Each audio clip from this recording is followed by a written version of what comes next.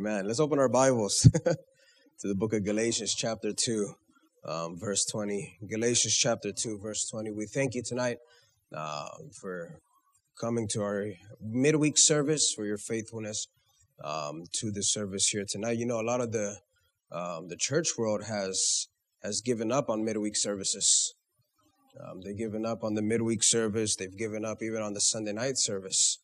But we, one of the DNAs, or one of the marks of who we are as a fellowship is we love to be together as the people of God. Amen. We love to gather.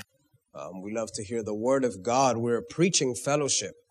We develop preachers. And it's interesting because seminary is not somewhere where we send our men, but we have some of the best preachers in the world in our fellowship.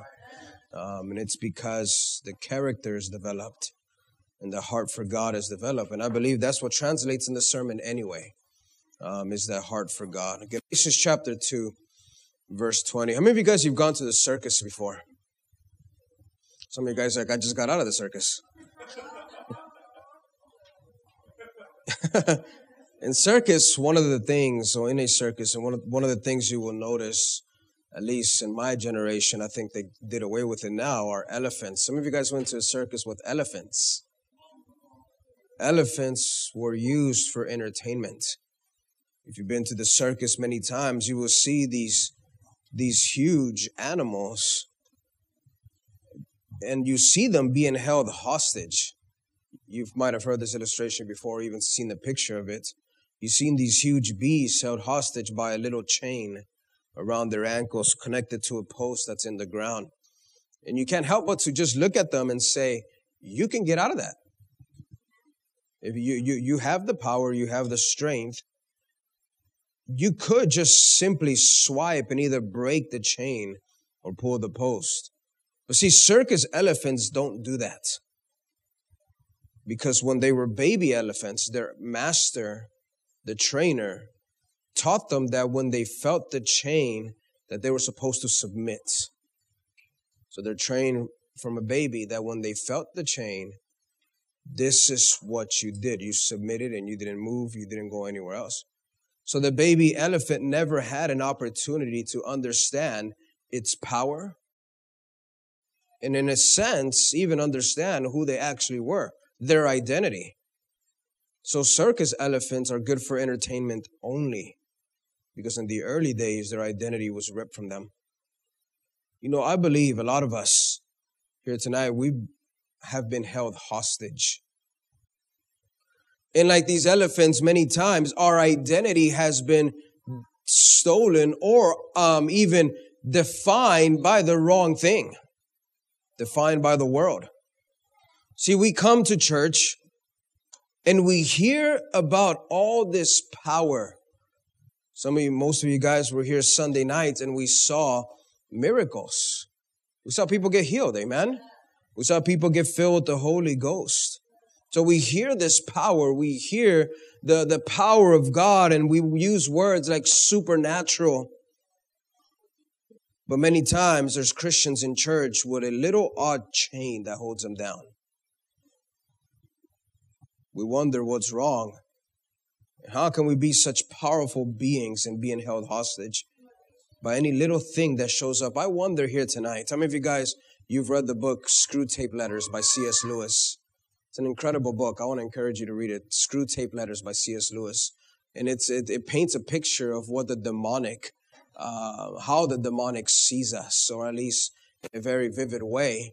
I wonder if hell, every once in a while, he'll step into the church and he sees a bunch of spiritual elephants being tied out by little chains. And he walks in here and you can't help but just to chuckle and say, if only you knew who you were. If only you just had a revelation of who your God was, you wouldn't be tied down like you are. Galatians chapter 2, verse 20. Paul speaks here. He says, I have been crucified with Christ. It is no longer I. Say with me, I. Turn to your neighbor and tell him, you. Yeah, you thought I was going to say I, huh? It is no longer I who live, but Christ who lives in me.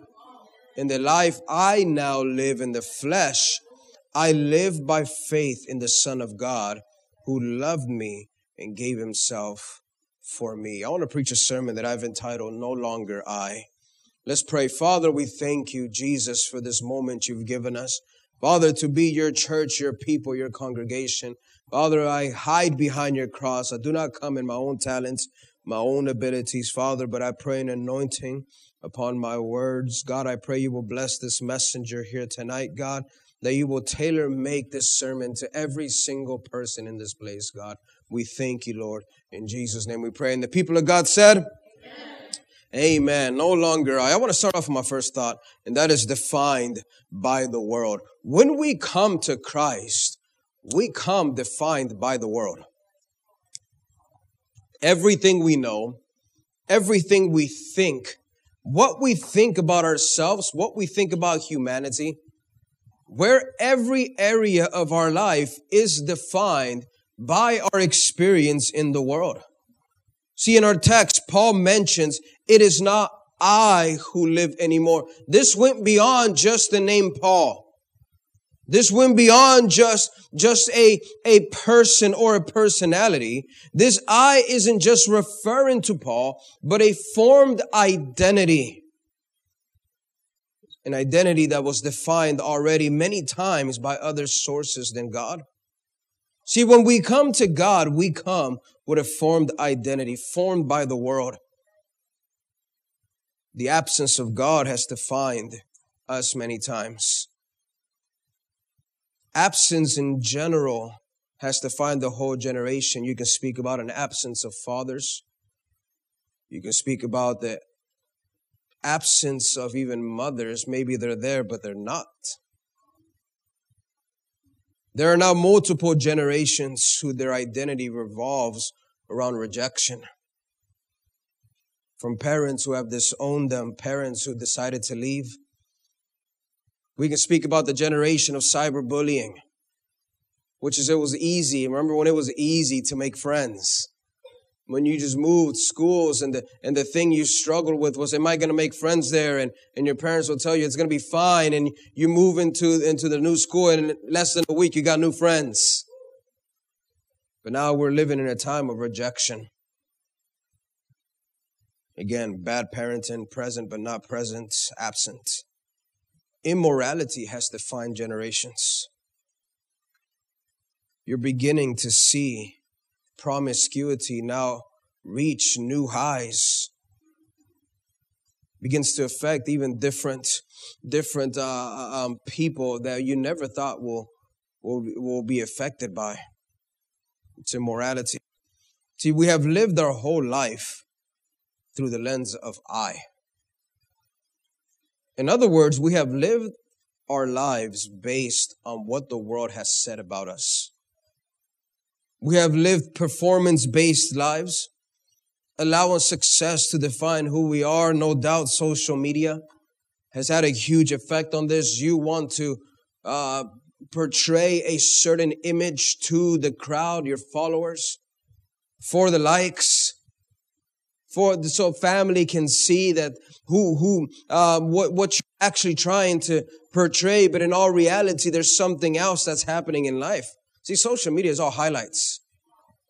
It's all highlights. It's a performance-based life. We see now in our generation, virtue signaling.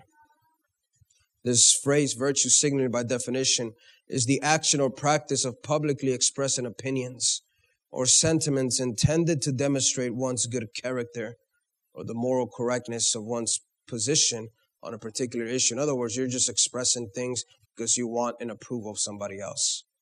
Not necessarily that you believe it, but you know this is what the crowd wants. Can somebody say Target? That you just, all of a sudden now in the month of June, everybody approves of this. It's interesting. You can go down the list of social media accounts and all the companies, their logos now, they have rainbow colors. IBM, which is a computer company, has a rainbow color logo. Nike, and you can go down the list, and it's almost like you didn't think about them the whole year. See, when your identity is defined by something other than God, you will always find yourself frustrated because you're trying to live for the approvals of man. There are several scenarios that I believe have corrupted people's identities. One of them being the absence of parents. Because of the absence of parents, now the world has defined crucial areas for many people. I've said this before. Parents, you have a responsibility to define things for your children. That if you're not the first one to define it for them, somebody else will. Somebody will define sexuality for them. Somebody will define what relationships mean to them, their image, their speech, their character, their marriage. Can I just say this here tonight? This isn't in my notes. But even as Christian parents, can I tell you, your children should do better than you. Your children should go on. They should speak better than you. They should be readers. I know maybe we weren't, but they should be. They should go on to lead and have better jobs and make more money and do greater things for God. But that's only going to happen if we're able to define things for them. Define what marriage actually is. Define what a character and integrity or what it means to society. Even our perspective of God has been skewed by what has defined us. Martin Luther said this. He said, you should not believe your conscience and your feelings more than the word which the Lord who receives sinners preaches to you. In other words, you trust the word of God more than what you feel. Can I get one Christian to say amen to that? You know, you ever been there? You read the word of God and now you know you got to obey something, but you have no peace over it. You're just like, I don't feel good about this, but I'm going to go ahead and do it. Listen, my wife and I, in the course of 1 week, I think it was from Saturday I quit my job. Next Saturday, we were on a plane to Honduras. I didn't feel good. I had no clue. You can Google Honduras right now, and all you get is a bunch of gang members with face tattoos and murders. And that's exactly what I got. You think I had peace? But many times, it's the word of God that prevails over what you feel. But see, when your identity is correct, whenever you know who you are, then it doesn't matter what you feel. It doesn't matter what other people are saying. When you're confident of who your God is, it doesn't matter what the world says, what social media says, what other people say, but you know that it is God the one that defines you. So I want you to take that thought and now take Galatians 2:20. When he says, I've been crucified with Christ, it is no longer I. In other words, he's saying everything that I knew about myself before I came, no longer me. Say with me, everything. This means the way you think, the way you speak, your decision making. And many times we come, even our clothes change. I'll move on to my second thought, and that is deconstruction. Tearing down what we have built without God. Our text, no doubt, and throughout the Bible, we know that we are to be born again to inherit the kingdom of God. This idea of being born again, it's not this mystical experience. I know it can get emotional. I know you might have answered an altar call and you came and you cried and mascara was everywhere and you know the whole thing, right? And in a sense, it can be very emotional. But in all reality, being born again has to do with losing yourself.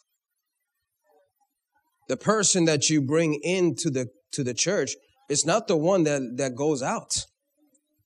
See, an incorrect way to view God is that God makes us better.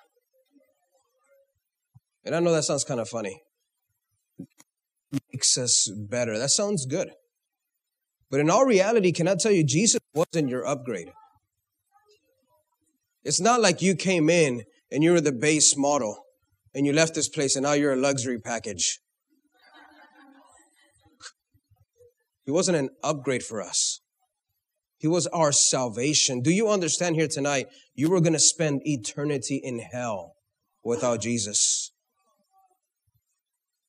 We cannot live without him. Ravi Zacharias, which is probably not the best example to use, but we'll use him tonight. Christ didn't come to make bad people good. He came to make dead people live. See, Paul makes it clear to the Galatians that this is more than just a better life. Can I tell you, listen, if you come to church, if you listen to the Word of God, and all you get is a better life or a better you, then you've missed it. I don't need a better me. I need me to leave. When I got saved, I needed me to die. Because me is what got me in trouble. Is that a tongue twister? That should be on a t-shirt, right? Me got me in trouble. I didn't need Jesus to come and just fix my speech.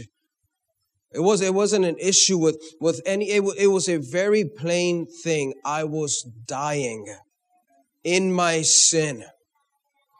I was going the same path my father, my uncles did, addicted to alcohol, promiscuity. You can go on and fit it to make it fit your life. But listen, the truth is that we didn't come because we needed an upgrade. We came because we needed a new life. Galatians chapter 2, verses 17 through 20 says, "But if in our endeavor to be justified in Christ, we too were found to be sinners, is Christ then a servant of sin? Certainly not, for if I rebuild what I tore down, I prove myself to be a transgressor." I wonder here tonight if verse 18 applies to some people. For if I rebuild what I tore down, I prove myself to be a transgressor. Verse 19, "For through the law I died to the law so that I might live to God. I have been crucified with Christ. It is no longer I who live, but Christ who lives in me. In the life I now live in the flesh, I live by faith in the Son of God." He's talking about his flesh life, his carnal life right now. He's not speaking about the spiritual place. He's not speaking about eternity. He says, "For the life I now live in the flesh, right now, I live by faith in the Son of God, who loved me and gave himself for me." Listen, take note that he's speaking to the church. He's preaching to the choir. Some Christians have falsely built an identity on things that they've heard from man versus what God says. It shouldn't matter what era we live in. God doesn't change. The thought of Christianity is you die to yourself. You should be different. And that's the frustrating part. Is that you can be 10 years, 20 years down the road, and you're looking at yourself and you're like, I've changed this much. I still got things that I'm dealing with.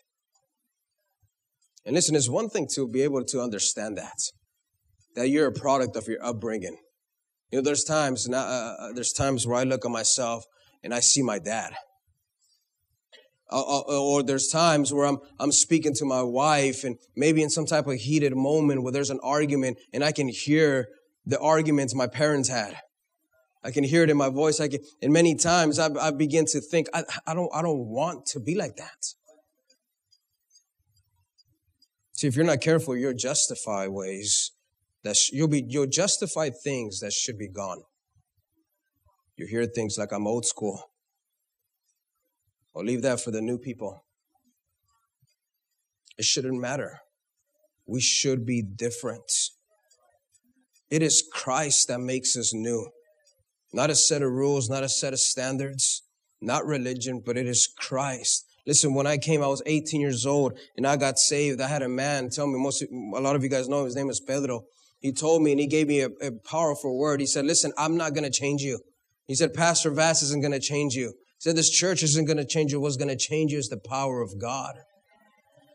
And I understood that what needed to change in me was simply what God wanted out of me. So my identity now became my faith in God. 1 Corinthians 15 verses 56 and 57, he says, the sting of death is sin, and the power of sin is the law. But thanks be to God who gives us the victory through our Lord Jesus Christ. Paul says that the law gave sin power, and that's a whole different sermon. But Christ gives us the victory over sin, nothing else. So our responsibility is to deconstruct that's left over after salvation. Can we get real here tonight? How many of you guys remember when you got saved, you thought all your problems were going to be fixed? You can't, well, I don't know. I was 18 years old, so I was very naive and gullible, okay? So I came to an altar, and I wasn't married. That's a different dynamic, okay? But I came, and I got saved, and I got up, and I remember feeling good. How many of you guys, you felt good when you got saved? Weight was removed, and you knew you had an answer now, and now you have a purpose, and you feel the love and the grace, and then people are all over you, and they're inviting you to dinner, and then you know how it was when you first got saved. You're like, oh man, this is amazing. But then I still had to go home. Service was going to end at some point. They were going to drop me off at some point. I still needed to go home, and I still needed to deal with myself. Doesn't change, and it will never stop until the day you this pearly gate. The day until Jesus comes back and he raptures us, or we die and we step into eternity, until our life in the flesh is over. You will always have to deal with your old self trying to creep back in. This is a deconstruction project over our life. So we come here and we have to think about things that we have left over after salvation. For some of us, we were saved from drugs and alcohol, but we have an attitude problem. For some people, it's pride. For some people, you used to drink every day, all night, and now you don't. You're set free, but there's some lying that's still happening. There's some pride that's still happening. You were set free from promiscuity, but like we said Sunday morning, lust is a visitor, so it comes back. Now you got to deal with that. The problem is many times what we should destroy, we want to remodel. We want to give it a new face. We just want to hide it from certain people. Listen, our life is a full-blown demoing. A laying of a new foundation. To deconstruct, we need to kill our previous I. Paul says, I have been crucified with Christ. The idea of crucifixion means you die. This is the ultimate picture of surrendering who you are for God's will to be done through you. In other words, you got on that cross with Jesus. See, when you got saved, it wasn't just, again, an upgrade, but it was you looking at Jesus and saying, I want to die the same death that you died. I want to die to myself and let my Father's will be done in my life. The mistake many of us make is we try to live out our life while only allowing God to come along with us. It's almost like if you drove by the church and you said, Jesus, you're riding shotgun. Listen, it's not Jesus getting in the passenger seat. It's you getting out of the car and getting somewhere. Get in the back. Let Jesus run this thing. It's unhealthy for us to view God as just an assist in our life. To think that he just came and just made some things better. I want to close on my third point, and that is living by faith. The goal of our life is to come to a place where it's Christ living in us. He said, it is no longer I, but Christ who lives in me. So naturally, your question should be, how do I get Christ to live in me? How do I die to I and get Christ to live in me? Not a new I, not a better I, but not me at all, but Christ in me. Paul often spoke of Christ taking up residence in the hearts of those who accept him as Lord and Savior.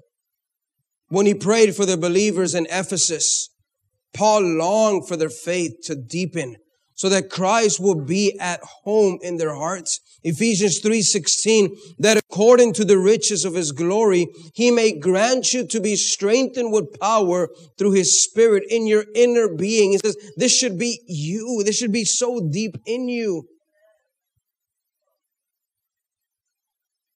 So what does Christ living in us even look like?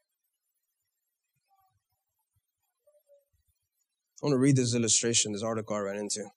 My name, Robert Munger. He said, Robert Munger imaginatively describes the Christian life as a house, which you've heard that before. When Jesus enters, he goes from room to room. In the library of our minds, Christ sorts through the garbage, cleaning out the worthless trash. In the kitchen, he deals with our unhealthy appetites and sinful desires. At the dining room table, he serves us the bread of life to satisfy our hungry souls and pours living water for us to drink and never be thirsty again. Through dark hallways and closets, Jesus uncovers all the places where sin hides, because sin hides. Amen?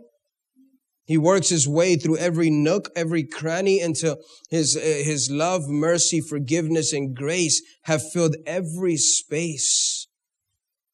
I think this is a beautiful picture of what it means for Christ to live in us. See, our old self, full of rebellion, full of sin, full of unbelief, dies with Christ. We're made new with the Spirit of God living in us because of what Jesus did on the cross. I wonder here tonight if you can say Christ lives in you. The further question is, I wonder if other people can say that about you. J.B. Phillips, in a book called Letters to Young Churches, said this. He says, the great difference between present-day Christianity and that of which we read in these letters is that to us, it is primarily a performance, but to them, it was a real experience. To these men, it is quite plainly the invasion of their lives by a new quality of life together. They do not hesitate to describe this as Christ living in them. It's more than just performance. It's more than just trying to look good in front of people. But ask yourself, have you died? Has your identity, who you were before Christ, died?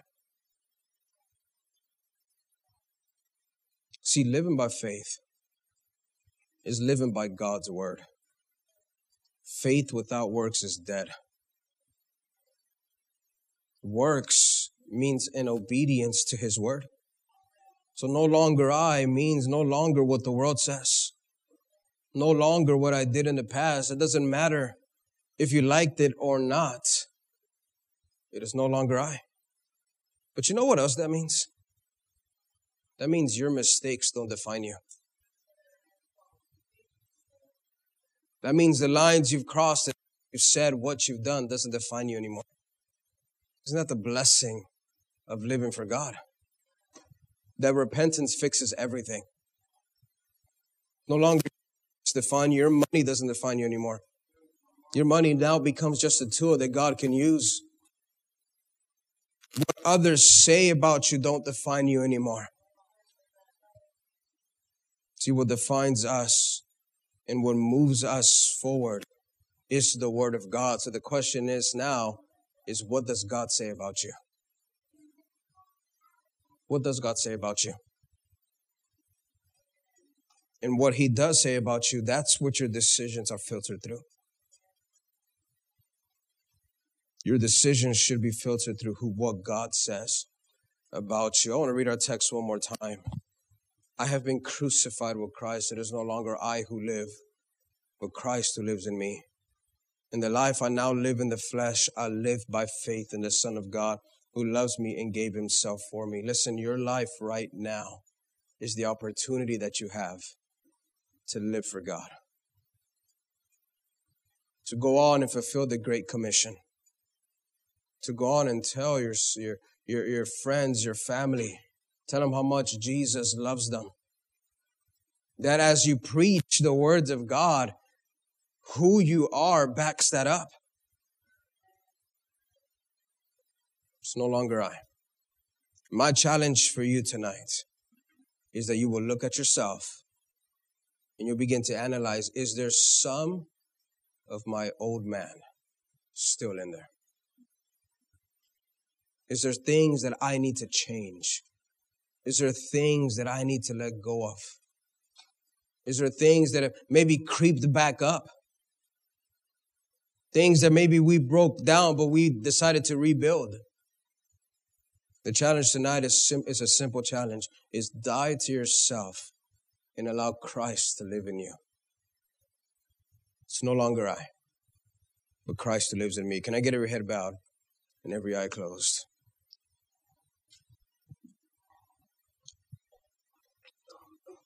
Oh, the potential, the destiny here tonight. If you only said, I no longer want to live my life. I want you, God, to live in me. Never die to yourself. Listen, living for God is such a blessing, is such an amazing experience to be able to see and feel everything that God wants to do in our lives. Can I just prep the altar call here tonight by telling you, you don't have to live the way that you're living. Maybe you're here tonight, you're depressed. Maybe you live a life with mental health issues, depression, anxiety.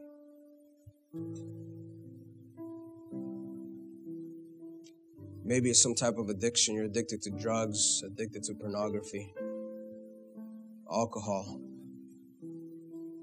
Maybe it's promiscuity. In our Bible.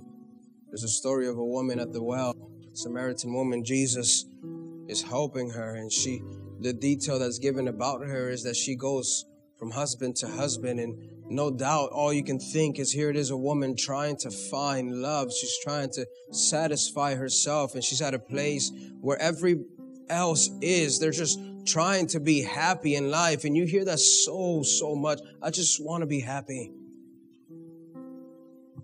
Listen, this world isn't going to give you what you think is going to satisfy you. This world isn't going to be able to satisfy your life. Only Jesus satisfies. You're here tonight, you're not saved, you're not right with God. And you understand, you know what, my life has been a mess. I need God in my life. That's you. Would you raise your hand? I want to pray for you. God's dealing with you. I see that hand and on his heart. Maybe you're backslidden, a person who used to be right with God. This word backslider, we use it to refer to people who at one point was, I see that hand and on his heart. At one point they were serving God, but today they're far from him. At one point you had a deep relationship with Christ, but today you're far from him. Listen, don't fool yourself. Don't lie to yourself. Life is way too short for you to walk out of this place playing games with eternity. Backslider, come home. Jesus loves you. Quickly, you're not saved, you're not right. I see that hand. That's hard. God's dealing with you. You're backsliding. Raise your hand one more time. Not saved, backsliding. Raise your hand. I want to pray for you. See those hands. Amen. Very well. I see that hand and on his heart. Amen. Praise God. We need 4 altar workers here today. Let's keep our heads bowed and our eyes closed tonight. If you raise your hand, I want you to look up at me tonight. Did you mean that? Did you mean that? I believe you did. Did you mean that? I believe you did. Did you mean that? Yeah, I believe you did. I want you to come forward here tonight. We're not going to put you on the mic. We're not going to embarrass you. We're not going to make you say anything. We're just simply going to lead you into a prayer. We're going to have some altar workers that are going to lead you here tonight. Hallelujah. Amen.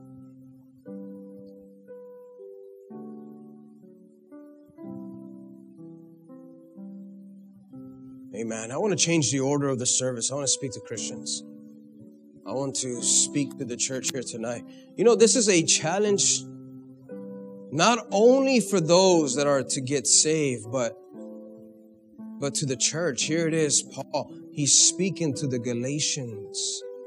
This was a church in a certain region, in a certain city, and he's telling them this truth. I have been crucified with Christ. It is no longer I who live. Listen, don't pursue your own dreams. Don't pursue your own vanity, your own, all of these different desires and things. Listen, let God help you. Die to yourself. There is no better place than to be in the will of God. Analyze your life. Think about it. Have I allowed myself to come back up and get in the way of God? Let's all stand up to our feet. Let's all stand up to our feet here tonight. We're going to open up these altars. If you can come forward, listen, get a hold of God. Listen, one of the wonderful things here tonight is that we can come and we can speak to the living God. This isn't religion. This is beyond just emotional. Listen, it's the thought is you're speaking to God himself. God wants to help you, but you're going to have to die to yourself. Not allow anything to get in the way. Hallelujah. It's no longer I, but Christ who lives in me. Let's sing out this song tonight.